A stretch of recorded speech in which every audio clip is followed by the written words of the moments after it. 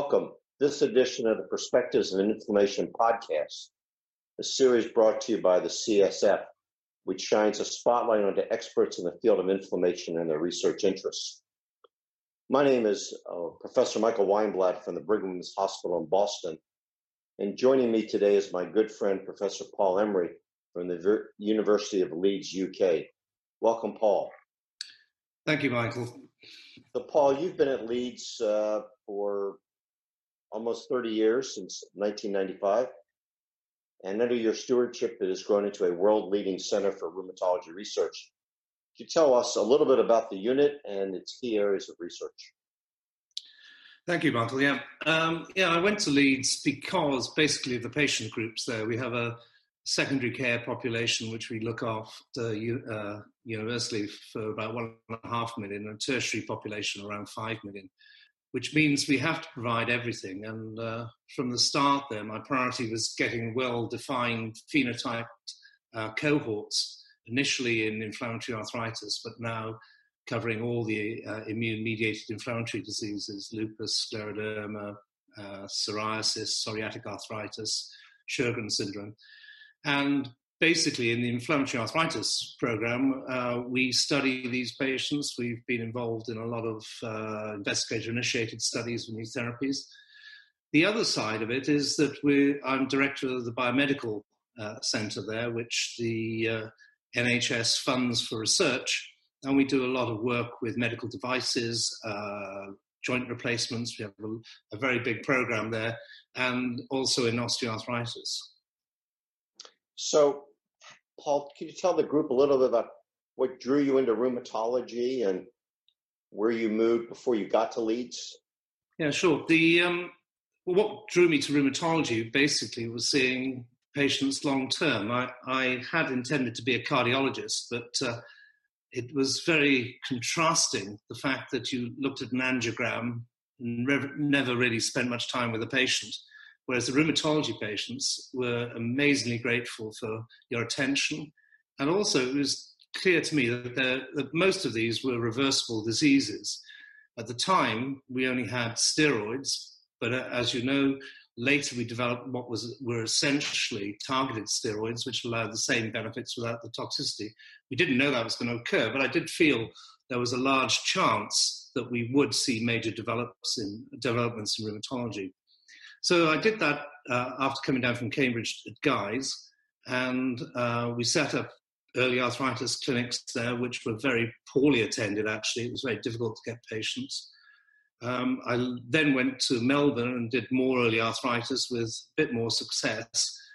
But it was when I went to Birmingham that we really set about seeing patients early, because we were convinced that if we could see them early, even with the drugs we had available then, we would be able to do something about preventing damage. And we spent a lot of time when I set up the unit there, phoning up to 3,000 GPs, writing to them continuously, telling them that we would see patients urgently. And when I went there, we had a waiting list of 18 months before we could see a new patient. And we got that down to 3 months over a period of about a year. And that's what we've been aiming at since, to try and see patients at the earliest phase of disease. And I would like to explore a little bit more this issue of the early arthritis clinics. Before I do that, when you were in training in your early development, were there a couple key rheumatologists who mentored you along or provided you inspiration on your career? I suppose the most influential person was Gabriel Panayi, who was at the time quite a revolutionary in rheumatology. He came from a scientific background, and rheumatology up until then had been aligned with rehabilitation and was basically tuned into alleviating pain and managing chronicity, whereas Gabriel was very keen to intervene to make a difference and understand the pathophysiology. And it was that drew me to rheumatology. So when you went to Leeds and really started moving forward with the early arthritis clinics, was part of that due to as you mentioned, the huge waiting lists to get to see a rheumatologist, and partly due to the fact that you thought that starting people earlier on drug therapy would make a difference? Well, it was the latter. It was trying to see patients early. And in Birmingham, we actually had a very large early arthritis clinic, and most of the guys and the nurses came with me when I went to Leeds, actually. So we sort of hit the ground running in Leeds. But yeah, since that time, fortunately, I think it's become accepted practice to see patients early. And now the reimbursement from the government is dependent on starting, or the optimum reimbursement is dependent on starting patients in the first few weeks of disease. And I think everyone now believes that that is the correct thing to do, because you can do it before damage. There's been arguments about the window of opportunity and whether you really make a qualitative difference early. There are now some data that suggest that the numbers you get into drug-free remission are very dependent on that early phase of disease. How good are the primary care doctors now, and as far as referring you patients that actually have inflammatory arthritis versus those that have fibromyalgia or osteoarthritis? Well, obviously, that's the key question. And when we first started, we had fairly strict rules. They had to have a swollen joint. They had to have positive serology. As we got greater capacity, we were happier to see patients who had symptoms, in other words, stiffness in the hands and the feet. And it depends on how much facility you have, what capacity you have to see patients. What is interesting, you can make a lot of difference to a lot of patients, even if they have non-inflammatory disease or inflammatory disease that's not rheumatoid. So now we have a greater capacity. We are quite happy to see other patients because you can manage them quite quickly. But our priority is inflammatory disease, and primary care is the key. We spent years telling GPs that arthritis was potentially treatable, and that not to go on prescribing repeat prescriptions of anti-inflammatory drugs, because if they were working, there was probably inflammation present. But now we spend our time getting GPs to actually test for ACPA or CCP, and we see patients before they get synovitis, which is our big program these days.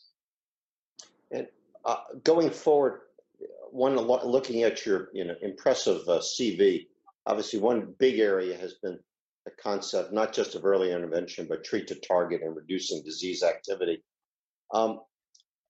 You were one of the first to actually incorporate remission criteria or remission definition into clinical trials with the COMET program. Do you think our current definition of clinical remission is viable today, and can we induce that in most of our patients? Well, as you know as well as anybody, Mike, the old definitions using DAS-ESR or DAS-CRP incorporate abnormalities that we wouldn't normally consider as remission, and more stringent criteria used. We try and use the most objective criteria, and we use traditionally imaging in all our patients, either MRI or more commonly ultrasound, and that's made a big difference. I don't think most people would call patients in remission these days if they had very florid synovitis, regardless of their clinical features. The trouble is that all the composite definitions include joint counts, and in near remission, joint counts aren't very accurate. So we incorporate not only imaging, but also immunological parameters, and we found those very helpful, particularly when you come to tapering therapy. You can't taper therapy if there's underlying active disease, that becomes active. And remission is certainly the target of all our therapies. It's surprising, patients treated in a standard fashion, how poorly they still do. The fit patients that go into studies do pretty well, but we get a lot of comorbidity or multimorbidity, and often the limiting factor is what these patients will tolerate in terms of drug therapy. Paul, one of the questions I think we all want to know is your view about, since you've identified that even though patients may have improvement or resolution of their painful and swollen joints on ultrasound, many of these patients still show, or MRI, still show evidence of synovitis. Are you at a point now where you are adjusting drug therapy in someone who's got no swollen joints but still has ultrasound evidence of disease? What do you do in those patients? Well, it depends what they're taking. If they're taking a drug which probably isn't as effective on the cartilage and bone, then we might add, and often we just inject the joints, actually, to be honest.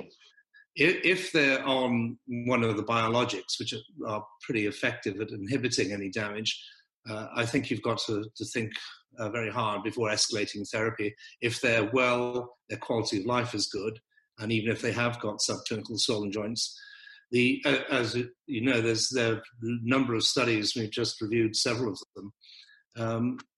There is quite a good study which has actually just shown that from Norway, that if you have subclinical osteitis on MRI, despite being clinically normal, escalation of therapy in those patients actually produces much better long-term remission. So in an optimal world, you would actually tailor it to the individual.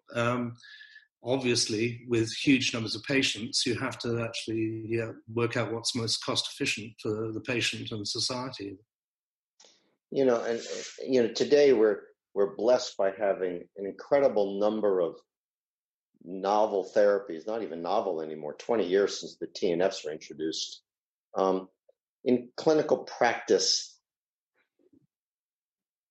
how do you make a decision about which drug mechanism you're going to go to, whether it's one of the injectable therapies, one of the biologics, whether it's one of the new oral therapies, the JAK inhibitors? Do you have any bias about that? Or does the government tell you what to do? It is now one of the biggest questions. If you are not going to be satisfactory on conventional synthetic DMARDs, where should you go? I'd turn it around a little bit. We're increasingly trying to predict non-response to the conventional synthetics before patients actually fail them, in which case there would be first-line agents. And I think first-line agents, if you're using either targeted synthetics or the biologics, the questions we have as a nationally funded group is what is the most cost-effective. And at the moment, we're very lucky with very cheap biosimilars. So our bias at the moment is to go to the biosimilar TNFs as first line. When we're giving them after methotrexate failure, you're looking more at getting efficacy, and there are arguments in favour of the JAK inhibitors. Then the well-known issues with the JAK inhibitors, some of which are going to be soluble, like shingles, herpes zoster with the vaccines. And I think the case for the vaccines is getting quite strong now. We don't have Shingrix here yet. It's approved in Europe, but we don't have access to it. But we're hoping to be starting studies of that. And I think that will come as routine in future. And I suspect patients, when they get diagnosed, will get the vaccine in the future. So it's complex. And I think we're lucky. We have these alternatives. We still have a large number of patients who have failed huge numbers of DMARDs, sometimes 3 JAK inhibitors these days, and they are complex, which is all the more relevant why we try increasingly to see patients almost before disease, because we know they do even better than the ones treated after 6 weeks. And you've worked with all of the JAK inhibitors that are approved to date. Where do you see their role in 5 years from now? Well, they are very effective as first-line agents. I think if we can, the issue of thromboembolism still hasn't been sorted out. We know the high risk factors for those, but the high risk factors include many of the features of rheumatoid arthritis: high disease activity, obesity, smoking, and steroid use as well. But I think we will target much more the therapies to the individual characteristics of the patients. And what about, one of the exciting things I think about the JAK inhibitors, very much like the TNF inhibitors, is their potential use in a variety of diseases. If you had to look outside of rheumatoid arthritis and angst-spawn and PSA, where do you think the JAK inhibitors might play a potential role? Yeah, you're right, Mike, because they have this widespread effect through their mode of action on multiple enzymes, and the patients who have multi-diseases, let alone multi-morbidity, are clearly ones who would benefit it. Patients with psoriatic arthritis, with bad skin and bad joints, who sort of alternate between 17 inhibitors and TNF inhibitors. They're clearly the ones, and also people with bowel disease, and uveitis, and so on. They are very widespread in their efficacy, and perhaps we'll see them with more than the 13 indications of some of our TNF inhibitors. Where do you think the specialty is going? If you had a look, I won't even use 10 years because I think things are changing so rapidly. But over the next, 5 to 6 years, where do you think we're going to be going in rheumatoid arthritis? Well, the one characteristic of all our patients is there's a very long prodromal period where they have autoimmunity. They have, and in the case of rheumatoid, they have localized autoimmunity in their mouth, their gut, their lungs. And we increasingly are able to pick up patients at that stage, and we've just recently validated the risk score of these patients in a new population of 400. So we know not only which patients will get rheumatoid, but when they'll get it. We're now doing trials of quite interesting agents in these patients. I'd like to hope that even if we don't cure the disease, we might slow it down a bit. So I think it will become fairly routine to be seeing patients in the pre-disease phase and hopefully stabilizing disease at that stage. On a practical issue, in the United States, we've seen a significant reduction in total requirement for total joint arthroplasty in our patients with RA. I assume you're seeing similar reductions in the UK. Yes, there's the best data have come from Scandinavia, but it's true. And the timing of, to be fair, that there was an improvement almost slightly before, but I think two things have happened. One, we've had these agents which are very good at preventing damage, but it's also made us much less tolerant of leaving patients with active disease. So the targets have improved enormously. And yes, as a consequence, joint replacement for rheumatoid has gone right down the list. I think it's way behind revision arthroplasty. What do you think the great challenges are now in the management of patients with RA? I think it's still, ideally, as I said, I would love to show that prevention actually works. We've got to accept it may not, but I think it will still get patients treated very quickly. I think that will improve remission rates and would also allow us to get patients onto smaller amounts of therapy. The thing that really is striking is there are still a sizable proportion of patients who end up resistant to all therapies. I think if we get better at treating early, that will reduce, but identifying the truly resistant patients early, I think, is the other aspect of it.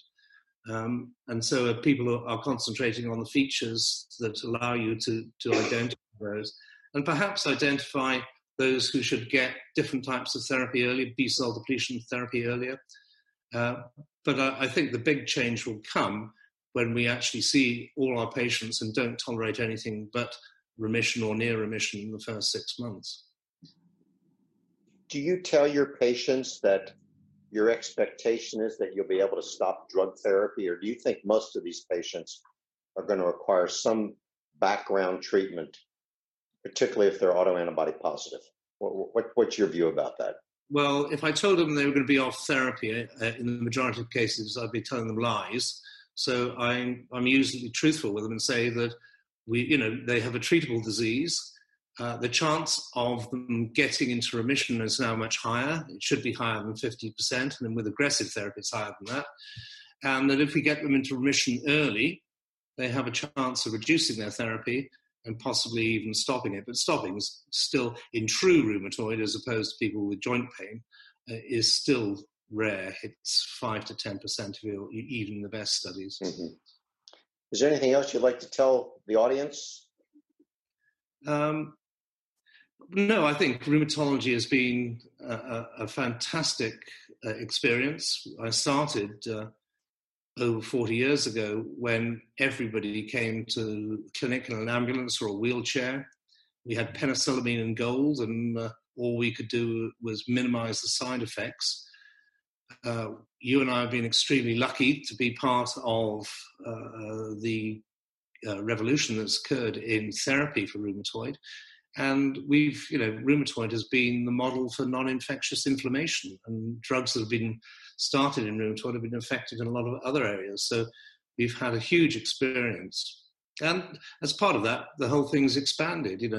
I've been lucky enough to train over 30 professors and associate professors and hundreds of trainees. And it's wonderful seeing these people all around the world doing and being very excited by their work, which is, I think, the most important thing, and exciting people about research.